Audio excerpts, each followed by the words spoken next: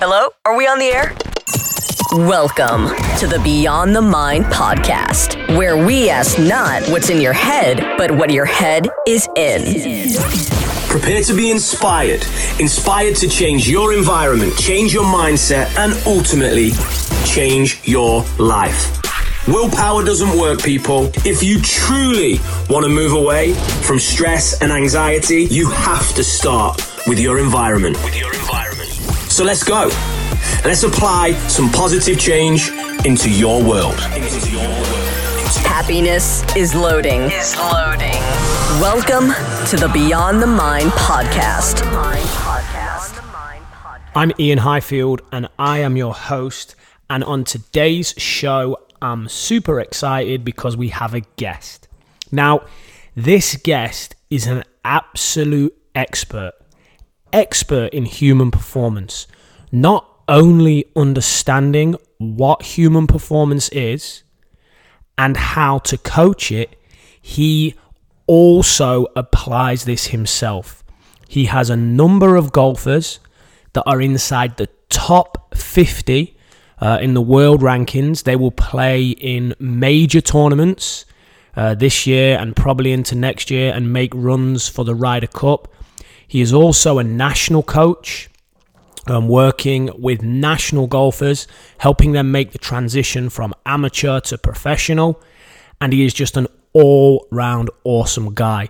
I was fortunate enough to work with him a few years back when he was the director of golf at a junior golf academy that employed myself, and we worked together, and it was probably one of the biggest learning experiences of my life. Not only from an information, from an understanding, and from a coaching standpoint, but also from a standpoint of, hey, if you want to be the best coach you can be, this is the effort level that you put in. So I'm super excited to play for you a conversation I recently had with Stuart Morgan, one of the best people I know. He's become a great friend of mine, a great mentor, and ultimately someone who is always trying to master his craft, and in my opinion, could be the number one golf coach in the world. I hope you enjoy, and I hope it adds value to your day and spreads some positive change. How are you, mate? What's going on? Yeah, I'm good, man. Yeah, thanks for having me on here. It's always good to chat and see kind of where we are in the world of kind of high performance right now. So yeah, it's I kind of working mostly in the golf space right now with a couple of players in the top 50 in the world and some other European tour players, and yeah, it's exciting times. It's really good and fun and motivating.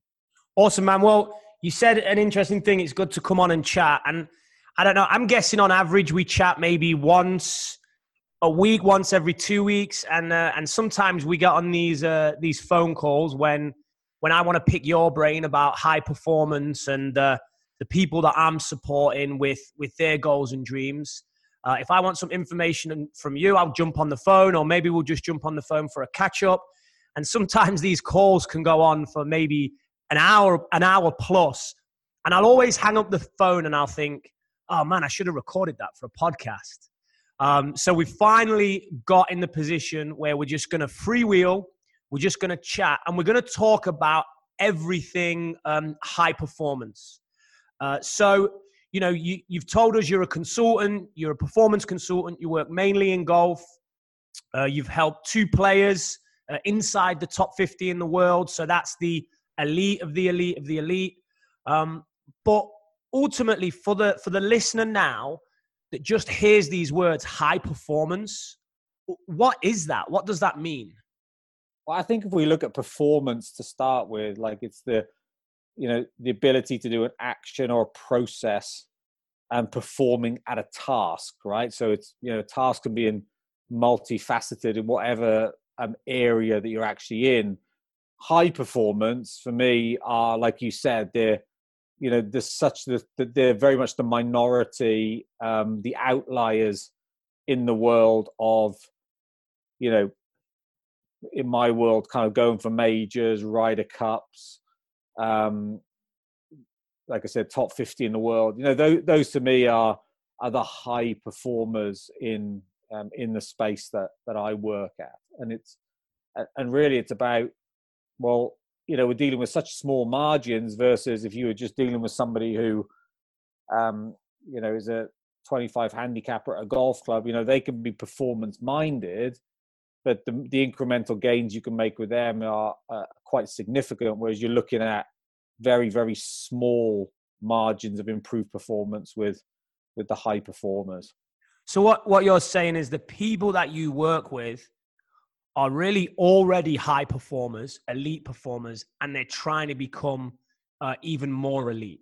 So I guess the question I have, because the people I work with, I do work with some high performers of that nature, but I will also work with business people that are trying to move towards goals and dreams away from sport. I work with golfers that aren't elite, but that want to make steps to maybe hitting certain goals or attaining certain things that takes effort. So for everyone listening, how do those people that you're currently working with, the elite of the elite, what does it take to actually get there?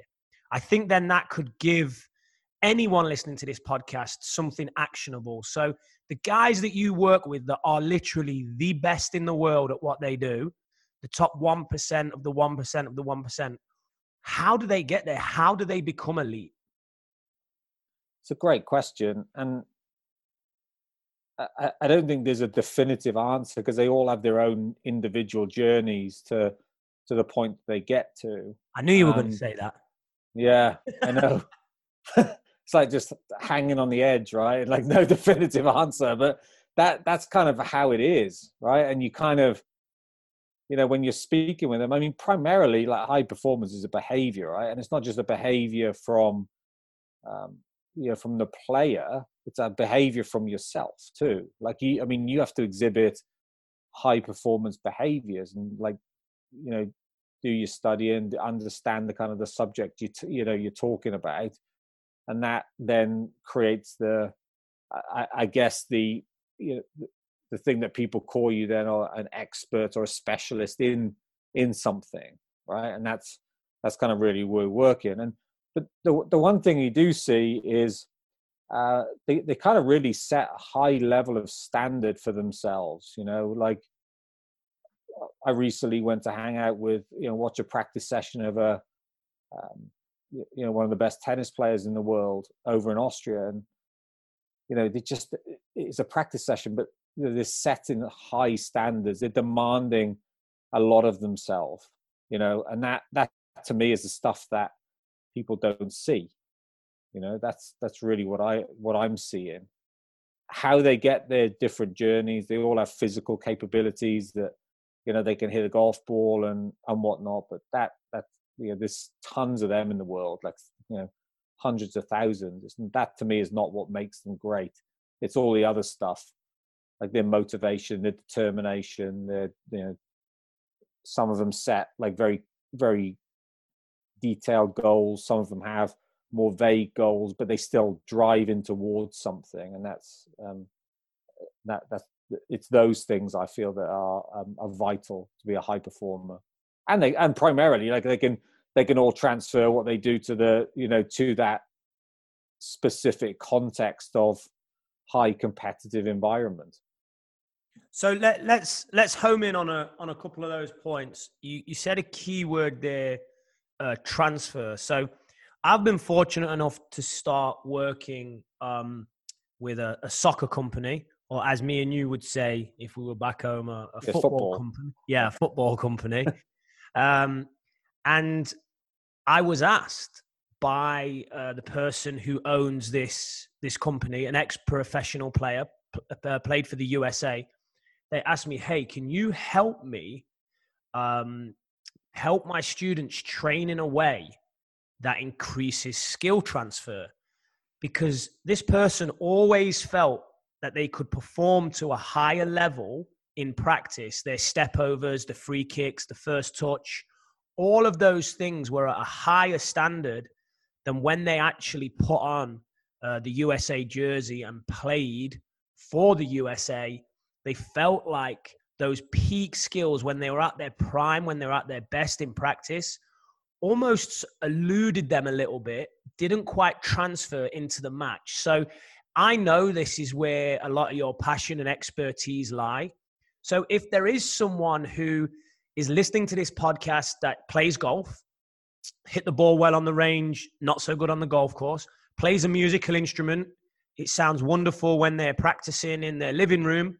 When they get on stage and play a solo, it doesn't quite sound as good. Soccer player, when they ping that 40-yard cross-field pass, it lands on a dime in training, but it doesn't when they're in a match. They miss the target by 3 or 4 yards in a match. All of those margins, if you're trying to improve, we need to close those margins. So how can people listening, firstly, understand what skill transfer is, and then second, actually apply it? Yeah, I mean, it's, again, it depends on what level you're at, but you see a lot of people in sport. They have the physical components of what it is they're trying to do in an isolated environment, in practice and whatnot. But for me, the ability to transfer the training needs to be more representative of what the real performance environment is going to be for them, and that can be in matching the behaviors of what that is. Even like just me spitballing here, if it was like a musician and whatnot, how often do they actually go into the hall that they're going to perform at, walk in, how they're going to perform, everything's there, run through it and whatnot. Those type of things, making it representative of what the performance context will be. Like for me in sport, I'm always trying to make it a little bit more demanding at times, not all the time. But as they start to get closer to, tournament play, it's very representative and very stable with their skills. So it's out on the golf course, score related, depending on the weeks that they've got coming up. I go through a lot of detail in the background of like looking and doing research on the golf courses and whatnot, and based on how far they hit it. Okay, what type of yardage is, what type of clubs we're going to be looking at going into greens and all this, and then trying to create an environment that primarily, we create a scenario of saying, well, if you're going to go and play, you've got 9 holes, you need to shoot level par for 9 holes, playing US Open standard. If you miss it right or left in the fairway, you have to pitch out sideways. So it's like, it's making it very representative of what the US Open might be. Awesome. Got you. And why do you think that why does that help the people play to a higher level or transfer their skills? Because, could that not maybe knock someone's confidence and then they don't play as well? It seems counterintuitive for some people. And obviously I know, so I'm playing devil's advocate here. I'm trying to almost read the mind of the listeners and ask questions to you that they might be potentially asking themselves. The thing behind it is, when we look at it, they're not, to start with, they're probably not going to get better, and that also tests other skills. I saw it over last year, where, I worked with a player who lost his Challenge Tour card, and we kind of fundamentally changed how he practiced, and it was a slow burner to start with, but then all of a sudden the retention kicks in because of the behavioral element. He's hitting shots like he would do in a tournament. So when he actually and under demands of a tournament as well. So when he gets to the tournament kind of context, then he's not having to change anything. It's just like, okay, I'm going to do the same thing. And what tends to happen, I feel, with people is that the reason where when they get onto the golf course, players tend to overload their working memory of like worrying about this might happen or this could happen and whatnot. And what we're primarily trying to do is, quieten that kind of stuff down and make it a little bit more procedural. But to make it procedural, we have to go through that in training as well. So basically, does that make sense? Yeah, basically to that negative voice that we all have in our minds, to quieten that down in the actual concert or soccer match or exam or golf tournament, you have to be bringing that out in practice. In practice, you have to be experiencing those very same surroundings and those very same self-doubts. So you have to create the ability to actually firstly fire off that negative voice to learn to quieten it down. Would that sum that up? Yeah. Yeah. And also like in again, we're all making decisions, right? When it comes to in high performance, and sometimes it's that you have to make a faster decision and sometimes a slower decision. But there's a thing called Hicks' law, where the more decisions you have or the more things you have in your repertoire. So let's say it's football, right? And you receive a pass and you have multiple options in yourself. Basically, the decision-making process can slow down and people take too long and then the ball's nicked off you. So the only way you're able to train those decision-making processes if you're actually being put under pressure to be able to make that decision. So there's no good doing that where you have no, if you know, let's say you have an object in the way, you know where that object is. But if you have another human being against you, that human being can go in different ways, right? So you have to adapt to them. And then you also have to adapt to what your teammates are doing around you to be able to make the decision and play. And that's where I feel that in training, I feel football does that quite well. To be quite honest, from what I've seen, I feel a lot of sports do that quite well. But it's the same in like when I watch tennis, they have a sparring partner, right? So yes, the coach might say to the sparring partner to stabilize certain skills, or to hit it there, hit it there, hit it there. But then as they move, through the training session, it becomes more representative, and they start playing for points. Then all of a sudden it's 1 against 1. There's no predictability to what's going to happen. You're basically reacting all the time. And that's where I feel with golf being such a sort of a lonesome game, right? We have to sometimes create that with the golf course. If you can play against somebody, for high consequence or whatnot, that's fine as well, and very advantageous. But it's stuff that people shy away from. They don't want to do it. They don't want to overload themselves in training. And for what I do, I'm trying to overload them in training. It's funny you say that. So everyone who listens to the podcast knows I love CrossFit. But I recently moved house, and that has led to me kind of moving away from CrossFit a little bit, because the gym closest to me is a boxing gym. So I've signed up to learn boxing. Now, I have my first boxing training session tonight at 7:00, and I know it's on pads.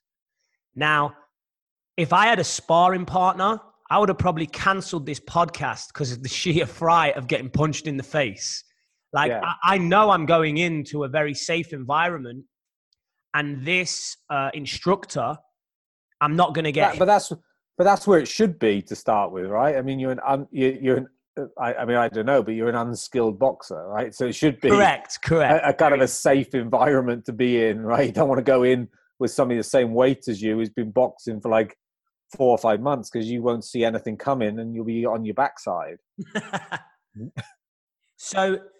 So what you're saying is so then people listening now that maybe play golf or maybe play the violin or whatever they're going to be doing, they might be in that safe environment practicing. When is the right time to move away from that if you really want to master a skill?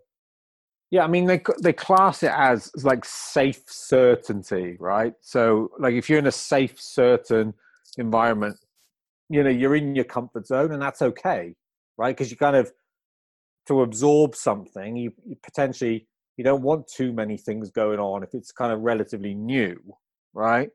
It's rehearsal, it's relatively stable in what they do. But primarily, the moment they start to get the skill of what they're doing, then you need to kind of up it a little bit and take it into an environment of like safe uncertainty. And that means that it's a bit more challenging, it's a bit more exploring. It's less predictable and whatnot. And you might move back, right, at times. And I think it's advantageous to start with, you move back at times. But there are these environments that you kind of go through, and it's not linear, and it's kind of up and down and based on the skills that you're learning. But you're always coming back and then moving forward. But I feel that in golf anyway, people stay in that safe certainty too long, right? With the high repetition, they get a kick out of it. It kind of might massage their ego, but it doesn't really have much representative elements to what the game is. Yeah, so let's take me with my boxing, because now I've got a world-leading performance coach on the podcast. So I did this when Dan Abrams was on, a world-leading sports psychologist. I basically tried to steal free coaching off him. I'm going to try and do the same for you. So I go to boxing tonight. I do probably the 1, 2, 3 combos, whatever it is on the pads. I go maybe 2 days later, I do the same sort of training session. When do I know? When do I say to myself, right, I am now needing more uncertainty, and right, how do I inject that into my training? Yeah, so that it fundamentally becomes when it becomes less of a conscious action that you do. It becomes quite easy, so you're going in there, and you might implicitly find yourself doing a different movement when you shouldn't be doing it, right? Because the combinations are quite straightforward. So then you have to couple that with potentially like moving your feet, right? So moving around rather than standing in a static position. So can you hit that combination, moving left and right, kind of moving around? Can you adapt to your trainer actually doing something out of the ordinary? Can you still do it in that environment? So just add in a little bit more kind of complexity to it, of stuff that you add into, basically. Awesome. And that's the same, right? Like boxing is no different to golf, is no different to learning to play a musical instrument, is no different to learning to wakeboard. Or the brain doesn't distinguish between different sports. It just sees it as a movement skill, correct? Yeah, and I mean the only difference I think with, I would say boxing is more in the same category as like tennis or judo, right? Or karate, where you're adapting a little bit to the other person or somebody else over the other side of the net or whatnot. Whereas, in golf, it's very much, you against the golf course. So the golf course is like your opponent. So that's why you're always trying to throw up like random stuff on the golf course to kind of somewhat imbalance or create an imbalance in what's going on. So the player, can they create a relatively stable, movement in an unstable environment? Awesome. So Stu, you've got this philosophy, and there are professional golf associations. There are some of the world's best players. They are paying you to educate them on this, or the world's best players are paying you to create these training environments for them. Have you always had this philosophy? Have you always known this, or has this evolved over time? Because I also know you did have some success really, really early on in your coaching career. Was that through this philosophy and it's grown from there, or were things a bit different back then? Oh yeah, it's completely different. I mean, it was very much, heavily movement based and like technique based. And, even when I look back at it, it was like, it was technique based, but I didn't really know, technique is fine. And I think in any skill, there's a technique, right? I mean, that's unnegotiable. But it's like also how do we influence that movement, right? So how do we create cues and analogies to be able to, so we have the space, right? So what we're talking about, space and interleaving, like that's a cognitive process, whereas golf and they're also movement related. So if you can couple the cognitive process of what's my cue or what's my analogy of what I'm trying to do, then all of a sudden you absolutely hit the sweet spot. And but I didn't know that back then. It was like, look a video, do this. But I didn't know how to help them do this. It might have been right, it might have been wrong. I just didn't know. But you still had success, right? Coaching that model, you were coaching some of the world's best players, and they were flourishing, correct? Yeah, but I think that was potentially more down to their ability to be selective in what information they took and so on and so forth, which is again, a high level skill with high performers. They don't take everything on board. They have an amazing filter of what they feel they need and what they don't. And I was relatively successful, but I still had this niggling thing of I'm not really sure I knew what I was helping them and how I was helping them. It was more like I needed to know that. I'm that type of person where if I'm going to say something, I need to have a good understanding of why I'm saying it. The same as I would expect a student of mine to question me and say, well, why am I doing this? What is this going to do? How is this going to kind of give me, help me shoot a quarter of a shot less per round? Whatever it might be. So where did this, because I know you personally, and obviously we worked together, and I said that on the introduction to the podcast, and we became friends, and now you're a great sounding board, a mentor for me, and help me when I get good projects from companies that are related to human performance, or when I'm working with athletes and I might want some extra information, I'll come to you because I know you'll have done the reading on it. And it's not like I don't read. I've got the knowledge, but you're like my fact. You're like my Google. So where did this motivation come from to get this incredible knowledge? You seem to have this thirst for knowledge like no one I've ever met. And it is really on a very, very specific subject. And it's obviously making you very successful. So where did this motivation come from? Can you pinpoint that? And then how do you then go about growing this knowledge? I think that would be interesting for people wanting to be successful, to know what you do to find this information. I think that would be very helpful as well. I mean, I think somebody said to me the other day, who is, again, a good friend of mine, and we talk a lot about like different things, and he's helped me out in like my career and whatnot. He says my ability to reach out to people and ask, right? And that I have a process where I call it my nights at the round table, right? Where I have, and this was the same when it was all about technique, right? I had people that sit there that I would kind of pick up the phone to or send them emails and ask them questions about certain things. And then it transitioned as my curiosity changed of like, well, there has to be more. There has to be more than this.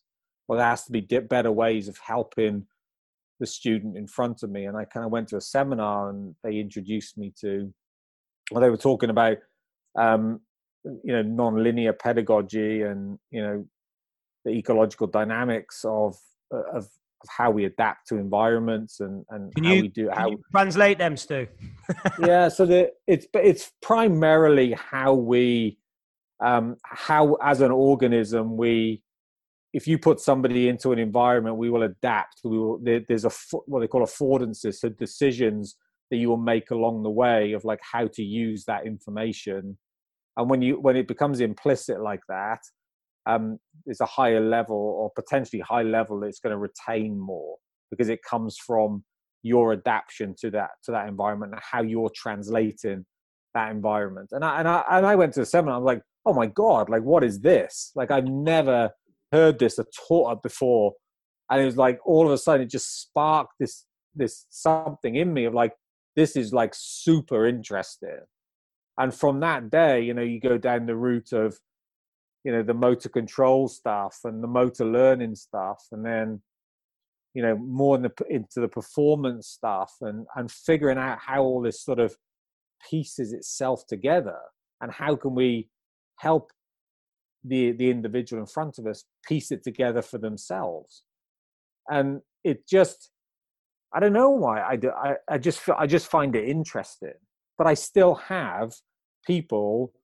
It's slightly different now, but I still have people like yourself and, Ed Collin, Tim Lee at times, Anders Ericsson, Dave Allred, a number of these like high level kind of coaches and researchers where they sit at my round table. So if I have a question or something that I'm not sure of, I reach out to them and they help me out. Like nobody does anything on their own. And if you are in that kind of silo of doing everything on your own, you need to open yourself up a little bit and reach out to different people, because I think it's, we're all in it together and we're all trying to help our subjects in front of us, no matter what domain you work in.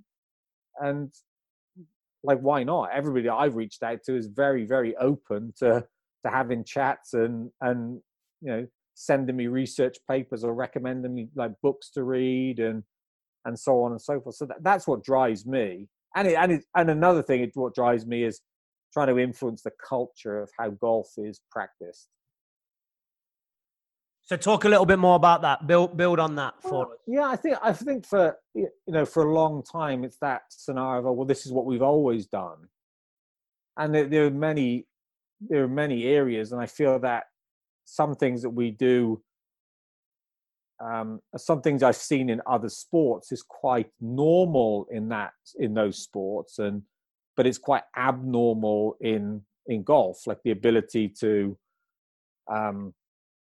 add high specificity and context to the training environment, learning to taper it and understanding the tapering and the periodizing process of what it is you're doing, building into tournaments and things like that. There's 100% a why and a purposeful element to what it is you're doing if you're at a golf tournament and getting ready to play a golf tournament. And you can start, and if you're a high level golfer, you can start working that, weeks before. So you're basically taking elements of the luck away. Like there's still some luck, but it's more like, well, if we plan and we train at the right levels, it can enhance our ability to perform when it matters. And there's some amazing stuff, like absolutely amazing guys. Damien Farrow at, the Australian Institute of Sport in Melbourne. Like I reached out to him and we had a chat. Fabian Otte, for those footballers, like he's a goalkeeping coach. He was at Hoffenheim, but he's now at Burnley. They've done some phenomenal work and research in this skill periodization. It's very, very new, but it has huge poignant parts. We think, okay, yeah, we can translate this into many, many other sports. More specific, like, one-on-one sports, like boxing, you could potentially do it. Golf, you could do it. Goalkeeping, again, it's one-on-one almost. Tennis, again, same thing. A little bit harder to do in a team environment when everybody is together. Got you. Okay, perfect. So, Stu, let me ask you this: you're a golf coach. You're having great success. You're coaching at a young age on the European tour. You then hear this seminar and you think, wow, there's got to be more.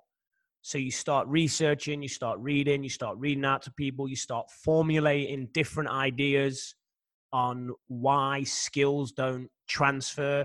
And you get your round table, you have people that are supporting you, you get this amazing database of knowledge, and you start having success with this. And then you start working with players who are on the main stage again. And now these players sort of start really accelerating. You've got 2 players inside the top 50 in the world. You're becoming, and this isn't just bias from me. When I would say this a couple of years ago, it would be biased, but now it's more legit. You're becoming a leader in understanding human performance, especially in sport and especially in golf. So was that a simple, straightforward road, or did you find any speed bumps in the way? I mean, there's always speed bumps in the sense of, like, you know, you come across, and somebody always told me, so well, if you read one piece of research, then you also need to read the counter to that, right? So you need to read, like, somebody's research that it doesn't fit in with how you see things, and sort of like looking at it kind of that way and seeing, well, okay, yeah, I get that, I get this, but then also looking at, like, the volume of research that's being done. And, you know, to get a paper kind of published, it goes through a pretty rigorous process, right, to be able to get through and to be put out as an academic piece of paper, of literature. And that, to me, has, you know, makes it a lot more valid than somebody's opinion of just, you know, writing something, right? And that's why I've kind of used these guys to help me understand things, but also I then had to translate this information into the practical world, because if it doesn't work practically, then it's useless. And sometimes you kind of go through it and go, okay, that was really good. And then some days you go, oh, that didn't work as I kind of what I first thought it would in my head. But then reflecting on it and asking, well, why? Why didn't that work? And really what it comes down to, you know, the stuff that works is really about, you know, coaching that. It's a case study of one, right? The person in front of you. And you know that. And you have to find out, you know, a lot of information about that individual to be able to say, this might work for you and this won't work for you. And that, I feel, takes a bit of time and a bit of, you know, a bit of understanding and some kind of setbacks along the way as well. That's why I think it's very hard on a podcast, trying to give something actionable for people to listen to. You know, you know me, I'm a big believer that willpower doesn't work. I believe that the environment is a huge driving force. So this podcast is all about changing your environment, because it's the environment that will influence your mindset. And then your mindset can drive you towards your goals and dreams and positive change. So, yeah. So those environments you're talking about is, you know, it's not just about, like, I try and I don't go to many seminars now, right, where I create my own learning. Like I'll pick up the phone to somebody, or I'll reach out via an email. I drive it myself, right? And it's all in connection with where my motivation is, right? And how I see my career and what I'm doing. I rather than just going down the road of just going to a seminar for the sake of going to a seminar to get some points or whatnot, and not really using the information. I don't see that as a real as something that's going to be sustainable over the future, right? I mean, it has to be, for me, it has to be something like, if somebody wants to be, 100% engaged into like biomechanics and whatnot, absolutely brilliant, and go down that road. If that's the stuff that's consuming you and you're reading about and you really love, then brilliant, become as amazing at that as you possibly can. But just understand that it doesn't just work as that. It works in the whole. It works with, how does that information, that biomechanist stuff, how does that transfer into be able to help that player shoot lower scores or guard them against injury? And there has to be a why, right? There has to be, why are you doing this? And we're seeing that more and more in every sport. Soccer teams, the size of the coaching teams are growing. NFL, if you watch the NFL, I think they sometimes have more coaches than players. And then even golf now, right? When you're on the range at the elite tournaments where you are regularly and I'm there occasionally, you see players are having teams around them because things are becoming more and more specialist. So again, if we relate that back to the podcast listener, we're talking about having a specialist team around you, and we're talking about everyone being different. So what works for one person might not work for another. So if I'm trying to put a message across to help a podcast listener, it can get very, very, very hard because there is no generic information. But what I want to ask you, Stu, is for the people that are listening, the people that might want to play an instrument better, that might want to pass an exam, that might want to prepare themselves for a club golf tournament or a club tennis match, what advice could you take from coaching the best of the best, from visiting the best professors and scientists, formulating this philosophy that's got you to be an expert in sporting performance and human performance?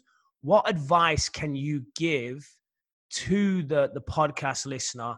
Obviously, there's been nuggets of it throughout, like holding yourself to a high standard, not always being in your comfort zone throughout practice. Motivation has to be high.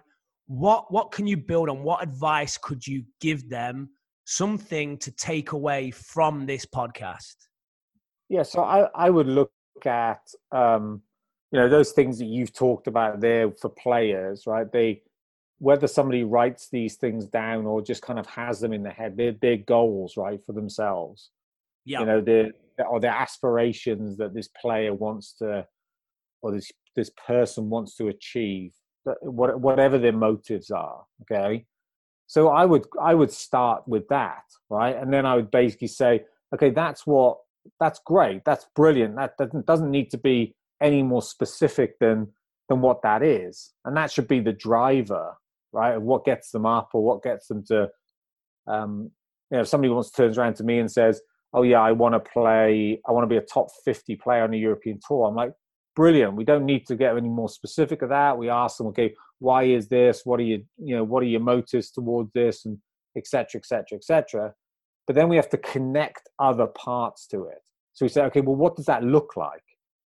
So from a performance standpoint of where that player is now to where they need to be that person, where are the gaps? And that can be gaps in, are there gaps in the biology, right? So we use biopsychosocial, right? So you say the biology, that could be their mechanics, their ball striking, their health.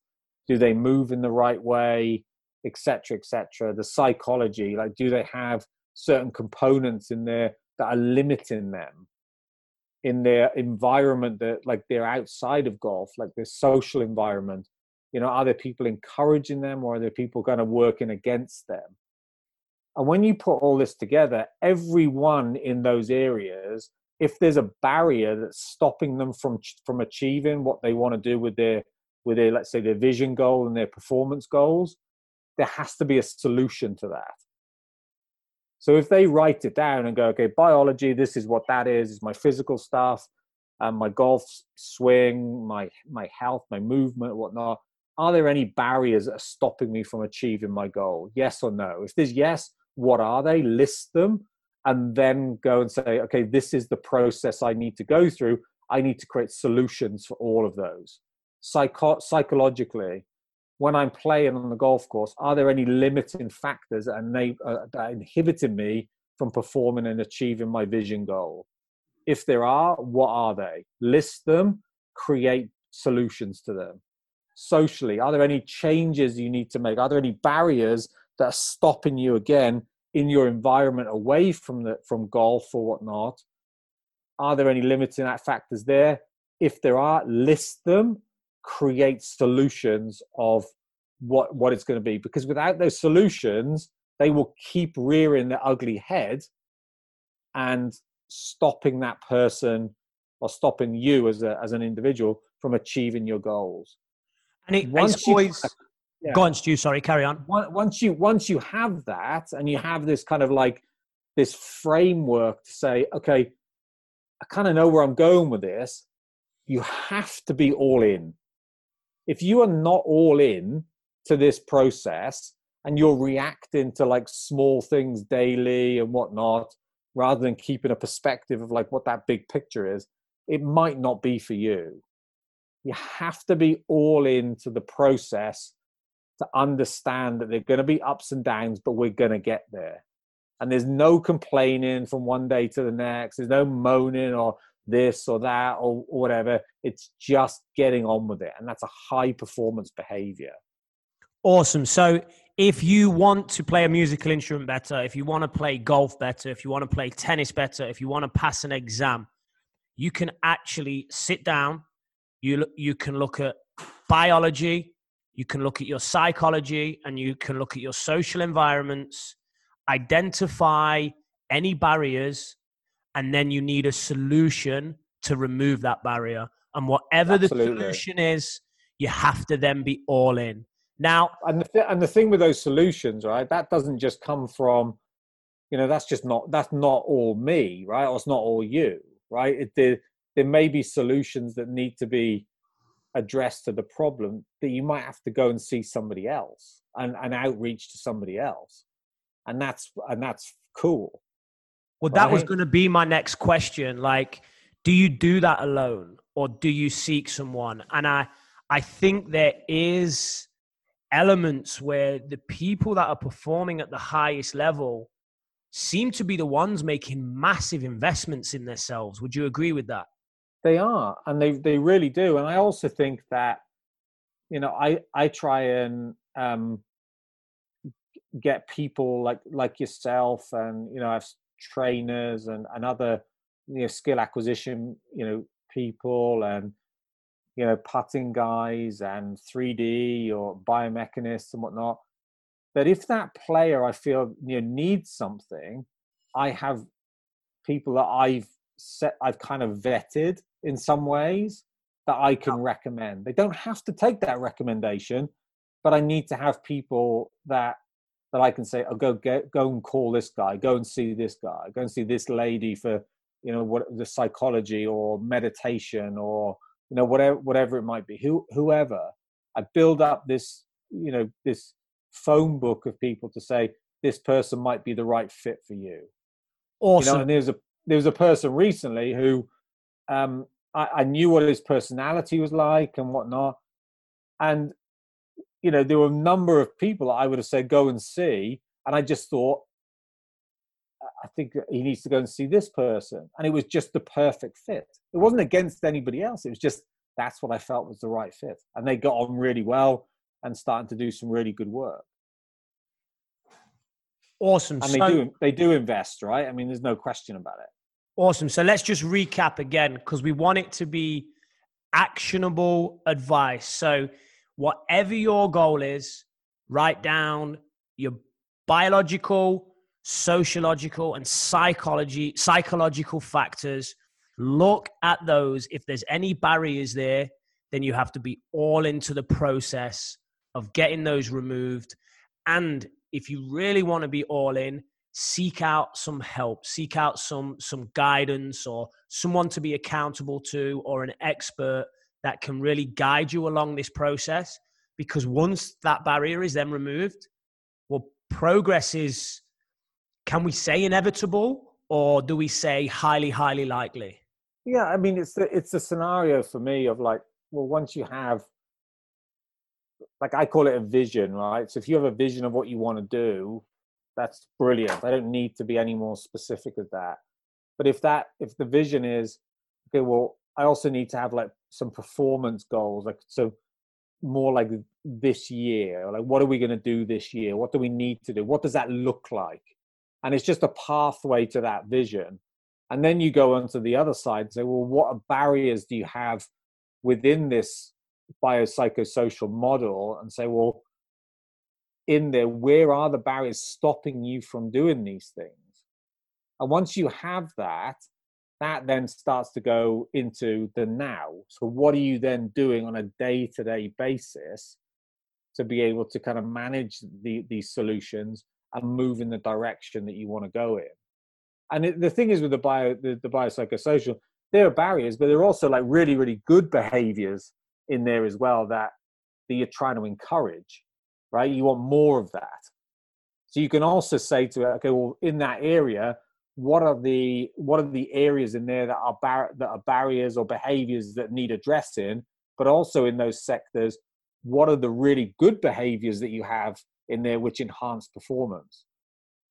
Yeah, I think that's a great point, because all too often as coaches, and this is more for the coaches listening, actually, and for people who are trying to perform the skill, we look at what needs to be better. We don't often give credit to what's already good, or even try and enhance what's already good. You know, if fixing is the only thing in your toolbox, looking at what's wrong and fixing, that can be a little demotivating. So if you are going to go through this process that Stu's recommending, if you're going to look at these 3 factors, identify barriers, at the same time as you're doing this, identify what you're doing well in these areas and what can be positives, and find if there's any way to then potentially enhance them. Would you agree with that, Stu? Yeah, 100%. And I'll give you an example where recently I was having a conversation with a player, and I was looking at their stats and whatnot, and their driver and their approach play is really their strength, right? They're pretty long, pretty accurate, and their approach play with their irons is really, really good. And I'm like, okay, well, these are the non-negotiables for me, right? It's fine to say I need to improve my putting or my chip in, no problem. But if those 2 areas drop off, your driving or your approach play, those are the things that need addressing first. They need to stay at the top of the pecking order. And when you go to a tournament and you do some skill stabilization of like checking out, okay, where am I with these? That's the first port of call. It's not always working saying, okay, these are my weak areas, I really need to work at these, because I just don't feel that's very productive. Awesome. Perfect. So something super actionable for the listeners to write down and hopefully be applying this on a regular basis, reviewing what they're writing down, because then it's something that they're actually doing, something that they're actioning, and that is then going to start to fuel and shift that environment and help them move towards their goals and dreams. Stu, just and never be too proud to kind of reach out to people, and he reach out and say, oh, I'm in this area, do you know somebody that can help me with this or whatnot? Because there are many, many people that can assist and whatnot. It's just finding the right one. Yeah, absolutely. And, there's people like yourself that spend most of their time, or 99 or even 100% of their time with the elite. So if you are a European tour player listening to this, by all means, reach out to Stu.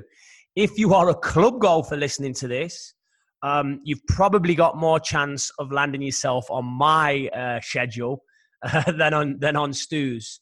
And it's funny, Stu, because I've had a pilot come into me recently. He booked me for a day and a half boot camp. And the first thing we do is we go through the goal setting, we look at what, how, why, and we look at the barriers. And I've worked with some real good players on the LPGA tour, European tour. And this guy was all in. This guy was all in as much as anyone. And he was a joy to coach. So the fact that he was an airline pilot, and he's actually now a pilot trainer. He trains pilots to deal with chaos, believe it or not, in simulators. So I was probably learning as much from him as he was from me. But it wasn't like, because I coach players on the tour, I get this guy and it's a less enjoyable experience. Because of his level of motivation and how into it he was, he fueled my energy. So, never be afraid to reach out and think, oh, well, that person maybe wouldn't work with me, or et cetera, et cetera. You'll be surprised. You'll be surprised if you reach out and you ask in the right manner. You'll be surprised at how many people will offer support or give up their time, just like they have for you, Stu, when you've been formulating your philosophy. Absolutely. And the same for me. Before we finish, because we're going to wrap up shortly, I want to change gear a little bit. You cite a lot of professors and academics. For the listeners, can you cite people away from that arena that you would listen to, look up to, watch, or read? Like anyone in the world right now that inspires you, that people can look up on YouTube, etc.? Yeah, I mean, there's like Robin Sharma, for example, guy called Dan Millman. We spoke recently about Kevin Hart, and how their passion for what they do is infectious, and how they talk about things and their business and whatnot. I mean, there's tons of them. Those are just the ones that kind of come to my head right now. And then we always wrap up. I know you're a big reader. I like to read, maybe not as intensely as some, but I do like to read. I feel that it's a challenge for me, but the information that I derive is often useful. So what books would you recommend? Let's go with three books that every listener could potentially get something from. I would go to start with The Brain Always Wins by John Sullivan and Chris Parker. That's a really good one. I'll go Mark Brody's book, and then The Practical Application, your book. I'll give you that. I'll give you the backhand that I owe you for giving my book a No, but like, it is practical, right? I mean, for like that, and that's what we're looking at. Yeah. Oh, yeah, absolutely. I think, and I'm sure you'll agree. I won't speak for you, but we weren't going to Oxford or Cambridge, Stanford or Yale when we were 18. So not even close. Yeah. So when you go and visit these professors and you're doing this reading, I feel like I'm often breaking it down for my own brain. And then actually the practical application, breaking it down, putting it into diagrams, actually having a dictionary or a thesaurus there while I'm reading it, it makes it then easy for me to deliver this in simple terms. I think it was Einstein that said, anyone can take something simple and make it sound complex. But can you take something complex and make it sound simple? So, I think on reflection, my academic background of not being an Ivy League student, in some respects, actually helps me deliver things in a practical manner. Yeah, but even now, like I was chatting to Ed Collin the other day, and he's like, there's universities now doing PhDs with coaches who have been successful coaches for like 25, 30 years, and yet they have their support group within a university basically siphoning out everything they've done and whatnot, and that's classed as a PhD, right? And that to me is where I feel academia should be going. Yeah. Right, because it's like, there needs to be more of that stuff. The academia also needs to be more accessible to people, like the papers and whatnot. But fundamentally, there's a hell of a lot to learn from some great coaches that have they've never picked up a paper, but they've just figured it out. And I think that's the applied element of coaching for me is absolutely vital. Yeah, I mean, vital for you when you're coaching. And again, I'm grateful you were kind about me and my book and it being practical. And that's what I'm always trying to do with this podcast. So I'm trying to get people to not just listen to the words, to hear the words. And then actually once the podcast finishes and iTunes or Spotify is turned off, what actions are you going to take? What are you going to practically apply? Because there's so many self-help books, so many coaching books, so many sports tips in golf, so many swing tips. But what are you actually going to take away from that? And what are you actually going to practically apply? And I think that's the key. And obviously that is what your coaching is doing at the highest level. Stu, before we go, one more question. Who's going to win the majors this year? Straight up golf question. Come on, let's hear it. Predict them. Oh, dear me. Tiger all four? Well, there's only 3. Which one? Oh, the British Open's cancelled, correct? To be honest, I don't know about Augusta, right? Because it's like a different time of year, and I just don't know how it's going to play. Again, same as like Winged Foot. I mean, from what I've gathered, it's brutal, and it's like it's about ball striking and second shot golf course. So somebody who's a really, really good iron player. Potentially, I would go Colin Morikawa for that one. Yeah, be a great kind of. I mean, he's a really, really good player, right? I mean, it's. I think Xander Schauffele is due one at some point, and I don't know which one. Yeah. I wouldn't be surprised if Webb Simpson contends again at the PGA over in. Yeah. Not too far from where he won the US Open. Over in San Francisco. I don't know. I couldn't even tell. You're going to give any of your guys the coach's kiss of death, or are you just going to completely avoid that? No, I'm just going to try and prepare them to the best that I can and kind of see what happens. That's I get classed as insider trading, right? If that happens. Well, hopefully you can get over here for one or two of the majors, and that's what we're working towards those things and whatnot. But it's you just don't know, do you? In golf, it's so unpredictable at times that we're trying to limit that and be as ready as possible for whatever comes, and that's kind of the goal with everything, Absolutely. Well, I think that's a perfect place to leave it. Stu, thanks so much for your time. To have a performance coach of your stature, with your knowledge, working with players inside the top 50 in the world, helping them get better, helping them create effective training environments. It was awesome to have you on. I really hope the listeners aren't just listening to these words. They are hearing them, and they're going to take them away and practically apply them into their life. Thanks, dude. Thanks, really man. appreciate it. Take care, Stu. Bye-bye. Cheers. You've just taken a step forward to making a positive change in your life. That's right. You're one step closer to leaving frustration, stress, and anxiety behind.